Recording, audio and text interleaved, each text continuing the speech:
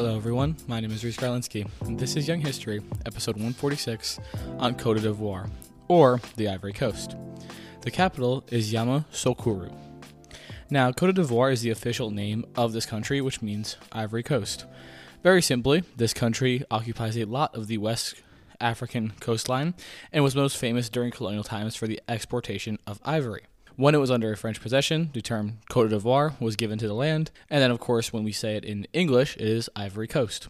I'm going to bounce between both of those titles as I do this episode just because it makes it easy for flow, and for some points it's much easier for me to say Ivory Coast, for some it's Cote d'Ivoire. And I'm going to try and lean Cote d'Ivoire as much as I can, just because of the fact that that is the actual name, and the people here speak French and very little English overall as the population.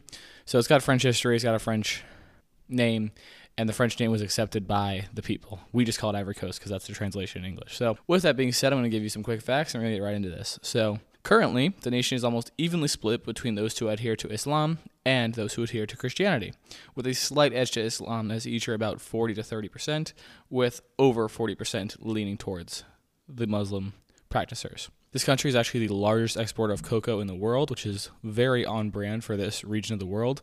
We've got Ghana up next, and that is also a huge exporter of cocoa, and a big reason we get Belgian chocolate and all the things we love about chocolate in Europe are from this region of the world. The economic capital of Cote d'Ivoire is known as the Paris of West Africa for its beauty and Luxor, which is the city of Abidjan. And then in the political capital, Yamoussoukro, there is the largest basilica in the world, which is the Basilica of Our Lady of Peace. It is even larger than the one in Vatican City, and is a huge tourist spot that many people visit for its grandiose luxury and creation. And finally, Tai National Park in Ivory Coast is one of the last virgin rainforests on the entire African continent. Virgin rainforest simply means that this forest has never once been logged at any point in recorded history. So there's a lot of things with nature, with different exports, with culture, with France, all sorts of things with this nation. We're going to get into all of those right now. So I am not going to dilly-dally any further, as I always say, and we're going to get right into this thing. So I hope you guys enjoy. We've got a lot of history to sort through. It's going to be fun. So one more time, my name is Reese Garlinsky. This is Young History, and this is Ivory Coast. You guys enjoy.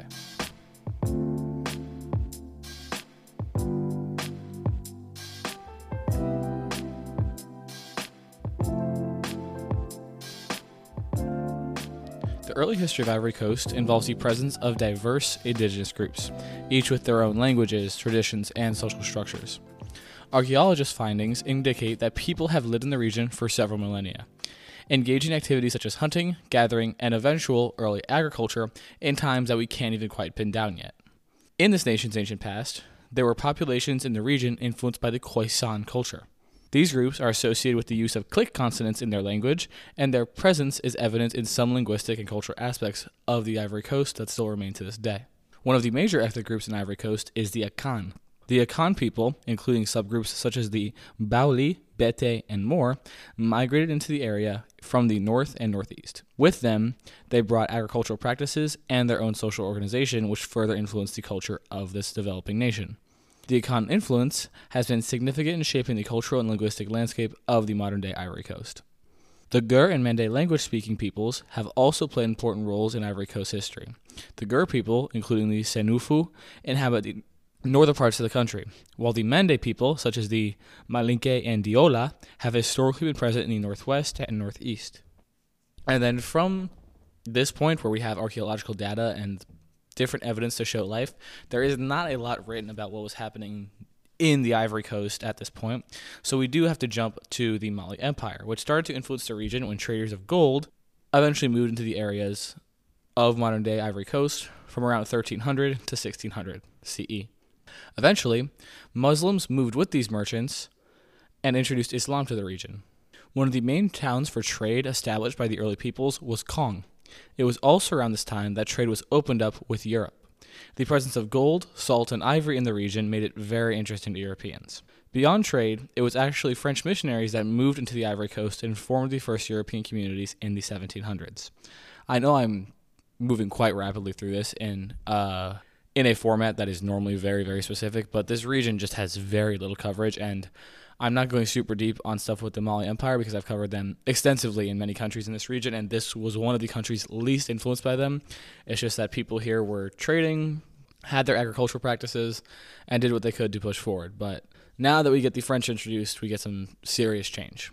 Sekou Ouattara led the Dailana people in the region and conquered it in 1710, around the same time European trade was introduced. He started the Kong Empire, which dominated the coastal nation until 1898. This was a mercantile state that survived purely off trade domination.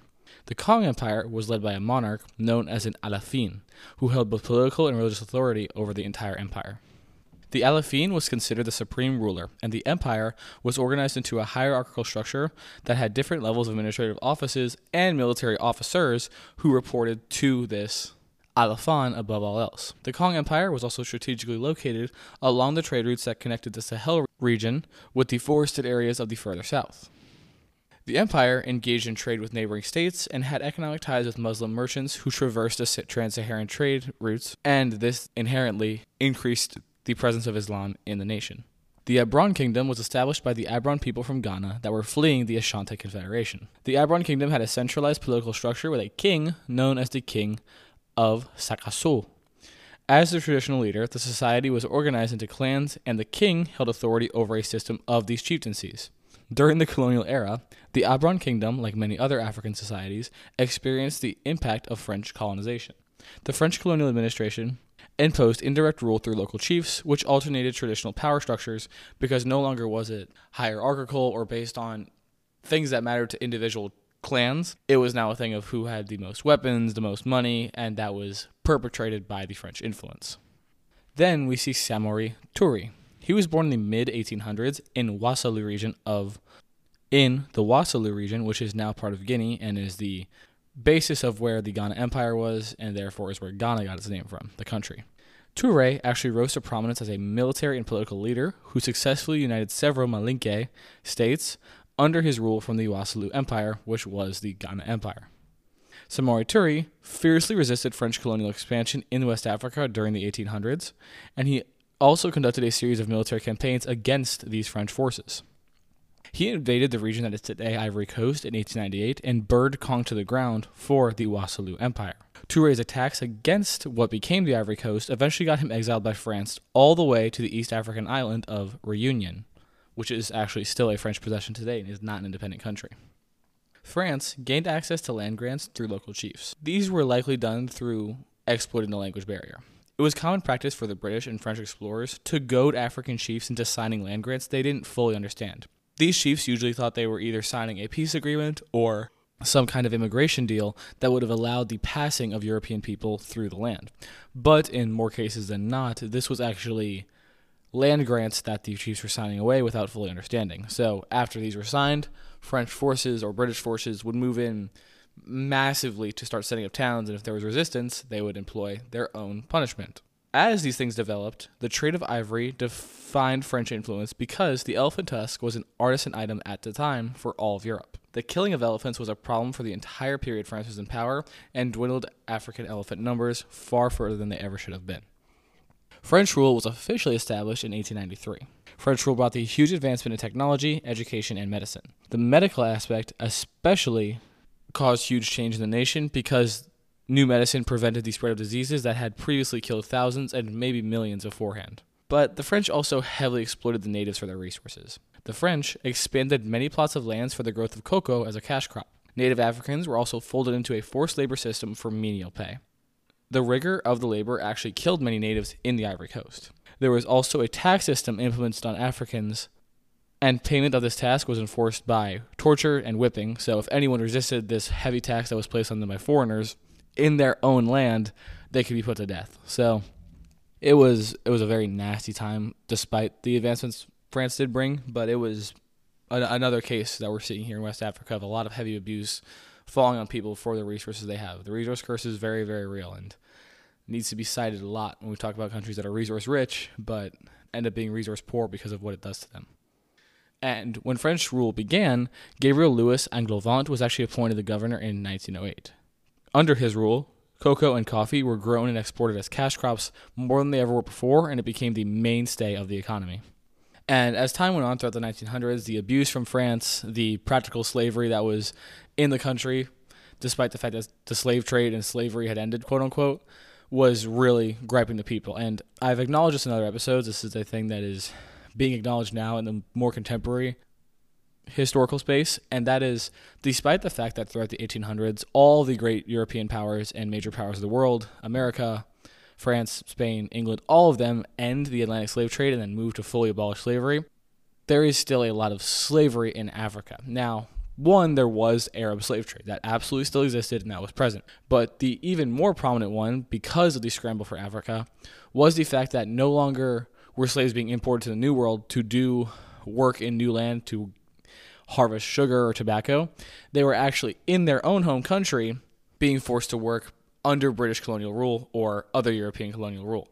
In this case, it's French, but in any case, it was always the fact that, yes, slavery was over, but now these people were literally directly and legally under the control of European powers, and with that authority, the European powers very, very simply built systems that said if this person does not do work, they can be killed, arrested, fined, whatever. So this is the main thing happening here, and it's literally just slavery with extra steps. Every time I've ever talked about this, that's what I come to the conclusion with. It's slavery with extra steps. You are forcing people, specifically Native African people, to toil away on land in backbreaking conditions for menial pay, and it's to a point where they have no choice, and it's inconsensual, and it is forced and enforced in many different ways. So it's slavery with extra steps. You could call it slavery if you want. I would not fault you for that. But just to give the full picture there, this was what was present in Europe at the time, and it was very, very much what was going on for a long time across all of Africa. So with all that being said, the frustration from this boiled deep within the people, and this is when we saw the rise of Félix Houphouët-Boigny. He was born into a chiefly family and used his position of influence to stand up for native workers' rights. After making strides in this area, he gained a lot of support to move further into politics. In 1945, he gained a seat on the National Assembly, and he used his position to advocate for independence ideas and for more Native African rights. After World War II ended, the move towards independence and de-imperialization started to spread across the world. So, independence fully came in 1960, and without a doubt, Houphouët was set to become the first president. Houphouët's presidency began with a bang.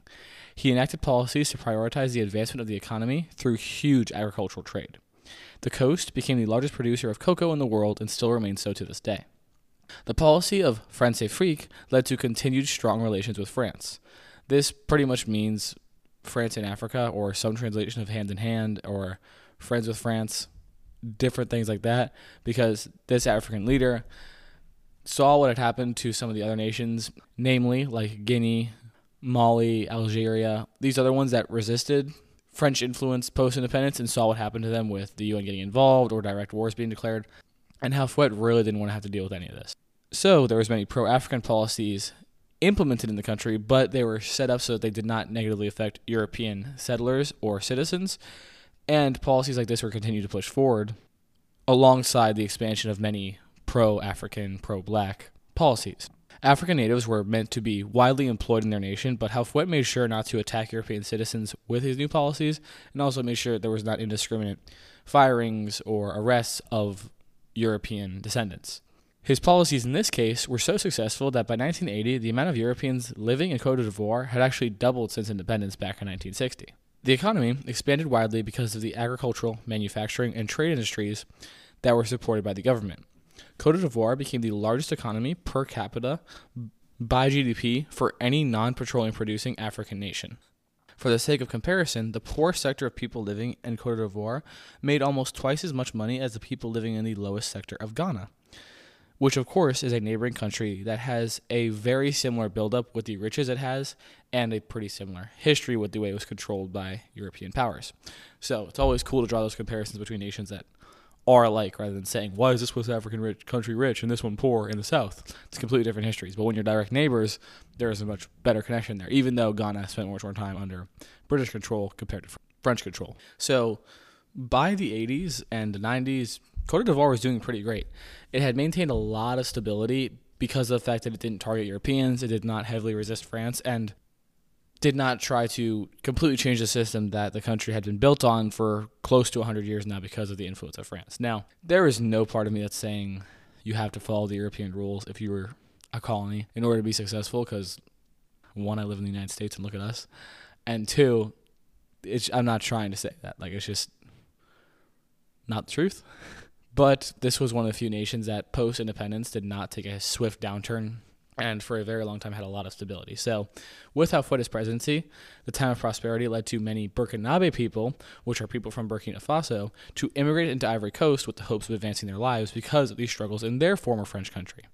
So just before the 2000s, the Ivory Coast now had a much more diverse population that included a lot of Burkinabe people. So as the 1900s went on, the Ivory Coast now had a much more diverse population that included a lot of Burkinabe people, especially in the northern half of the country. Houphouet used the country's money to build many large public buildings, but this was challenged because cocoa and coffee prices fell in the 70s and 80s. This made the citizens of the nation reject the way Houphouet was spending the money. When this happened, Houphouet implemented policies to limit the rights of people to resist him. Economic downturn occurred in the late 1980s, and one of the main causes was foreign rice aid. Foreign aid loans for rice production led the nation to heavily subsidizing the rice production, which ended up shifting the price of all aspects of rice production and ended up costing the government a lot of money. Outside of this case, there were many other areas that the government subsidized different industries and ended up losing out on it. But despite this, population continued to grow as the economy shrunk. The lack of democratic change in the nation caused a lot of issues because Houphouet only really had so much experience. Even though he was a great political leader for many years, he wasn't an oil guru, he wasn't an economist, he wasn't perfect. So there was many areas he didn't understand, and the fact that he'd been president for so long meant that there weren't any new solutions coming to the country from the same man who had been president for all of this independent country's nation. Problems. For all of this independent country's problems. So the struggle and frustration of the people against their former great leader culminated in the 1992 Capitol riots. These were the largest riots that happened in the capital and in the country itself since the movement for independence occurred back in the 1950s. The protests shook the capital and led to hundreds of political arrests. Nonetheless, not a lot of change came from these protests, and the government tried its best to quickly suppress and wipe away this moment from the history of the nation. Houphouet, however, did die in office a year later in 1993. He was constitutionally succeeded by the leader of the assembly, Henry Konan Bedie. Bedie inherited power as a transitional president, where he served for 2 years. Bedie inherited the economy that was much weaker than the one originally started by Houphouet. Economic struggles furthered as the national debt increased because of the need for foreign aid. But increase in production and manufacturing in the 90s helped the economy creep towards recovery. In 1995, Bedie was elected into a full presidency, but this election is riddled with inadequate practice. 2 of the major opposition candidates were barred from running, and opposition rallies were made illegal nationwide. Bedie followed a path of increased authoritarianism as his presidency went on. He arrested journalists and opposition reporters simply for doing their job, and then moved into more frequent arrests of political opponents. However, that wasn't all. Bedie also highlighted ethnic tensions within the country because of the politics that prioritized his own ethnicity over others. In no time, this caused a lot of fury to happen between the Burkinabe people and those who had lived in the Ivory Coast for a long time, the Ivorians. And even if Burkinabe people were legalized and were fully citizens, there was a lot of distaste for them because the Bedie government blamed the nation's issues on them. They blamed it on immigrants, he blamed it on people who were coming and not working properly, things of that sort. It's a thing we've heard a lot in the contemporary sense. The United States and its presidents blames a lot of things on immigration, like job loss and all that, even though we're a nation of almost 400 million people and there's a lot of jobs. Nonetheless, it also happened in the past too, where Turkey blamed the Armenians, the Christians, and the Greeks for the losses they had to Russia, so they went on to do some nasty things.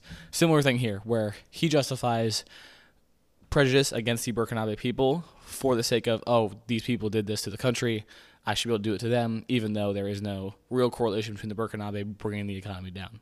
So eventually, the economic problems mounted with the increased corruption and ethnic tensions, and thus began the 1999 Ivorian coup d'etat. The coup ended with Bedie being ousted and exiled. General Robert Gui became the head of state. In the short time he was in power, Robert Gui tackled issues with increased crime rates.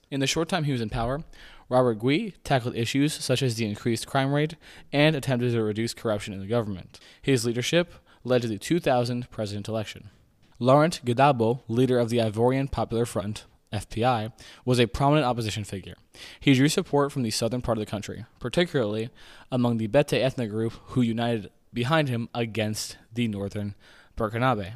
Alassane Ouattara, a former prime minister and deputy managing director of the International Monetary Fund, represented a coalition of parties known as the Rally of Republicans, or RDR. He had significant support in the north among the Diola ethnic group and those of Burkinabe descent because he did not have problems against them at all. These two men were the most popular candidates going into this election. But this election gets very complicated, and I'm going to tell you why with a little bit of stuff that happened before. Burkinabe people living in the Ivory Coast said that they were being mistreated by the government because of their national identity, and this manifested fully before the 2000 election. A law was passed that required voters to have both of their parents born in Cote d'Ivoire, and this actually made Ouattara ineligible for the presidency because there was a rumor that his parents were both born in Burkina Faso. The election declared Laurent Gbagbo the president. There was widespread anger and resistance from the people in the nation. Most heavily, the resistance occurred in the north because that is where the Burkinabe nationals lived. So in 2000, the first Ivorian Civil War broke out between the north and south, and it was fought for 5 nasty years, from 2002 to 2007. The Civil War officially began in September 2002 when a group of rebels, known as the New Forces, Forces Novelas, launched an uprising capturing the northern part of the country. The rebels accused President Laurent Gbagbo of marginalizing the north. A ceasefire agreement was reached in 2003, leading to the establishment of a government of national reconciliation. The country remained very ethnically divided, with rebel forces controlling the north and the government forces in the south quietly holding on to power with hopes that nothing else would break out. Attempts at political reunification and reconciliation faced a lot of challenges. The country remained politically deadlocked, and it didn't seem like progress was going to come. The United Nations and the French military played roles in maintaining a fragile peace, but they could only do it so well. In areas outside of the capital, Yamoussoukro, and other more urbanized areas, there was violence across the nation. Burkinabe nationals would attack government officials. Soldiers for the government would attack villages and towns that believed to have rebel fighters in them. It was very nasty business on both sides. They went back and forth, and it was bad. It was really, really bad. But eventually, in March of 2007, a peace agreement known as the Ouagadougou Political Agreement was signed. The government and the new forces decided that the fighting was too much and there had been too great a loss of life. This led to the formation of a power-sharing government. This joint government recognized that there was thousands of people killed in the conflict and thousands more displaced. So, for a short time, there was stability. In 2010, an election came down once again to Gbagbo and the former prime minister that was barred from the last election, Alassane Ouattara. The goal of the election was to reunify the divided nation, but things didn't go so smoothly. Ouattara won the election fair and square, but Gbagbo simply rejected it. Gbagbo's supporters held an inauguration for him, while at the exact same time, the National Assembly and the government held their inauguration for the rightful winner, Alassane Ouattara. This broke out, and the tensions from this would eventually brew into the second Ivorian Civil War, which was fought from 2010 to 2011. The UN and France actually backed the rebel force that stood up to remove Gbagbo from power. And after fighting went back and forth between the two powers and a lot of destruction occurred, in April of 2011, things started to slow down. Forces loyal to Ouattara, with the support of French and UN troops, captured Laurent Gbagbo and effectively ended the crisis. Ouattara would be named the president in 2015, and one of the first things he would do would actually enact a trial of the former president. In 2016, Gbagbo was forced to stand trial at The Hague for the International Criminal Court, which accused him of human rights abuses and crimes against humanity. This trial started mainly because Gbagbo was seen as the main aggressor and perpetrator of the Second Ivorian Civil War that had many people abused and killed. The trial began in January of 2016, but did not stop for a long time after. It wouldn't be until January of 2019 that the ICC, which is the International Criminal Court, actually acquitted Gbagbo and his co-defendant Charles Bié-Gaudy, ruling that the prosecution did not present enough evidence to prove their guilt of being the reason this violence happened. The decision marked a significant development in the ICC's history, as it was the first time a former head of state was acquitted by the court.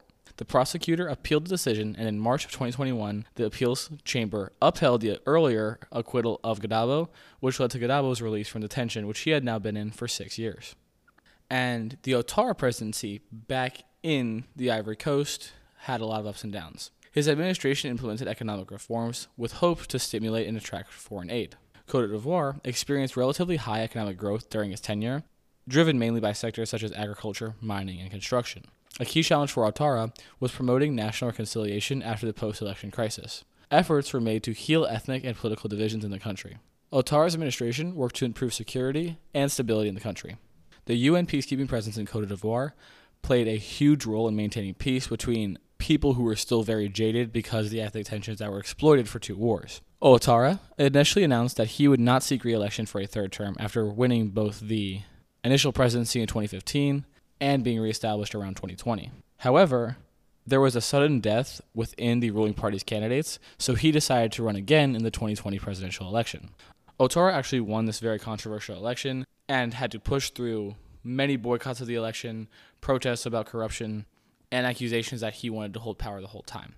That's a thing for you to decide on what you feel happened here. If you feel Ouattara did something to hold on to power, if he maybe had this opposition/successor political member killed, who knows? But that's for you to decide. Either way, Ouattara won the presidency. In recent year, President Ouattara has become more controlling of power. In 2023, the year of this recording, he removed the prime minister from power and dissolved the government. Ivory Coast has had a really bad habit of allowing its leaders to really get a grip on power and enjoy the taste of it a little too much. They had one leader for 30 years because Houphouët-Boigny literally reigned from the independence of the country all the way until 93 upon his death.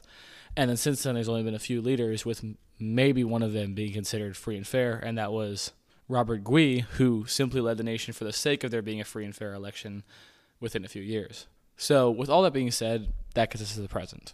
Economically, the nation is still attempting to expand the strong economy to all its people. Around 40% of the nation is impoverished. This large gap in wealth goes back to the colonial times when the forced labor systems allowed a lot of money to be present at the middle and top of society, but had no chance of trickling down to the bottom. So today, a major issue in the nation is a lack of ability for people in lower classes to access higher education due to poverty rates that keep them working very hard just to cover basic needs. Outside of people, the poaching of elephants has been heavily reduced in the Ivory Coast, despite its name, over the last few decades, and now only a small part of the economy is made up of anything to do with ivory trade. There has also been a movement to repurpose the name of the country, the Ivory Coast, to be seen as more of a celebration of the elephant that owns the ivory in its tusks, instead of a colonial name, which was a coast that traded ivory. However, the poaching of elephants for the tusks is still a large problem across the African continent. Despite a lot of political instability throughout the 2000s, Cote d'Ivoire is in a much stable place than most of its neighbors because it has had multiple elections in a row without a coup or civil war breaking out. And that has led to economic needs, which sometimes can be filled by ivory. And nations like Nigeria and other nations across Central, South, North Africa have started to import ivory into Cote d'Ivoire to be sold out of there because there's a better chance of selling in the Ivory Coast. Because if a tourist comes to the Ivory Coast, what are the odds they're going to want to buy ivory as their souvenir? Extremely high. So even though internally the problem with elephants being killed and ivory poaching itself going down in Cote d'Ivoire, it is still a present problem in Cote d'Ivoire because of outside nations pushing it in. And despite the stronger economy and lack of recent fighting that is present in Cote d'Ivoire and is not present in many of its neighbors, this nation does face many internal issues and still has a lot of trouble handling the refugee crisis in Burkina Faso. Nonetheless, the country seems to be improving by every economic and democratic statistic year over year. So with hope, the Ivory Coast will be a nation of success in due time and will be one that is able to cleanly transition from leader to leader and start to stand on its own strength and push away foreign influence that has always taken advantage of it. So with that gets us to the very end, where I was like to do a takeaway or a mindset. And with the Ivory Coast, that is going to be change what defines you if need be. I say that with Ivory Coast very simply because this nation is literally named the Ivory Coast. When people think of this nation, they think of ivory being traded, ivory being sent out of the country, elephants being killed. This goes back to colonial times. The people here are not Ivorian in basis. They are not naturally that. They are hundreds of different ethnicities and clans that have formed into one nation and accepted this name and accepted their history and accepted what has become of them. But they are not just ivory traders. It's also, as we said, a very, very minuscule part of the economy today. With that being said, these people have redefined what they are.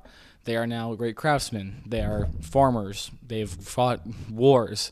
They've been merchants. They've traded. They've done so many different things to break away from just being the coast that has ivory. And it was necessary for them. It was something they had to do in order to continue to prosper and change the way they had been running their nation for so long, but it's something that can be admired and also re-implemented. So in this case, it was a nation redefining its economy, redefining its identity, redefining a lot of things about itself so it could become more free, more democratically ran, just better in general for the people, by the people. I say you could apply that very simply to yourself by understanding that you just have to do whatever truly defines you, because it's very easy to be defined by other people as person who did this in high school, person who studies this, person who does this as their job, person who just is this way. It can be personality, it can be habits, it can be something with a relationship. It could just be people can try and put you in a box from the outside looking in. They could try to define you in a certain way. Reese is the guy who does history. John is the person who does mechanical engineering. John is the guy who cheats. Joe is the guy who does this. Whatever it is, that's something you can break the definition on, the same way the people here in Ivory Coast have. The Ivorians peeled away that old identity and have formed a new one, and one that is growing, a culture that is growing, a people that is growing. You could do the exact same with yourself. If you were the cheater, if you were the liar, if you were the thief, if you were the person who was lazy in school, the person who was only good at your one job, these are all things that could be redefined with hard work and practice. It's just a simple solution. You just have to redefine yourself. You have to redefine the lens through which you view yourself so that you can change the way people outside of you actually view you through said lens. So redefine yourself. The same way the people here have, you could do it yourself. You can change that you were a cheater. You could change that you were a bad person.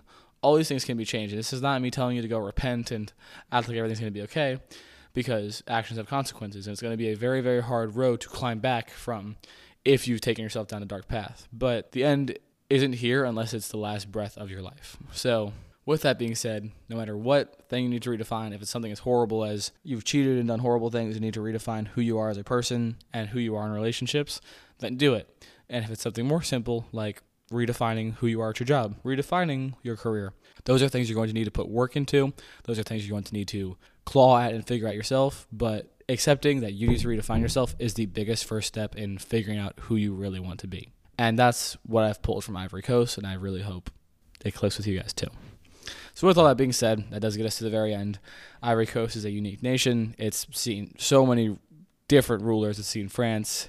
It was a part of huge empires. It was influenced by huge empires even before colonial times. And now it's a nation that is trying its best to figure out a lot of things that have otherwise been rare in this region of the world, because there's a lot of abuse and coups and all sorts of things like that here. So hope you guys enjoyed, and I'm just going to sign off now. So with all that being said, I'm glad I got to do this one. I hope you guys pulled something from it. And finally, my name is Reese Garlinsky. This is Young History, and that was the Ivory Coast. Hope you guys enjoyed, and I hope you have a good one. Bye-bye.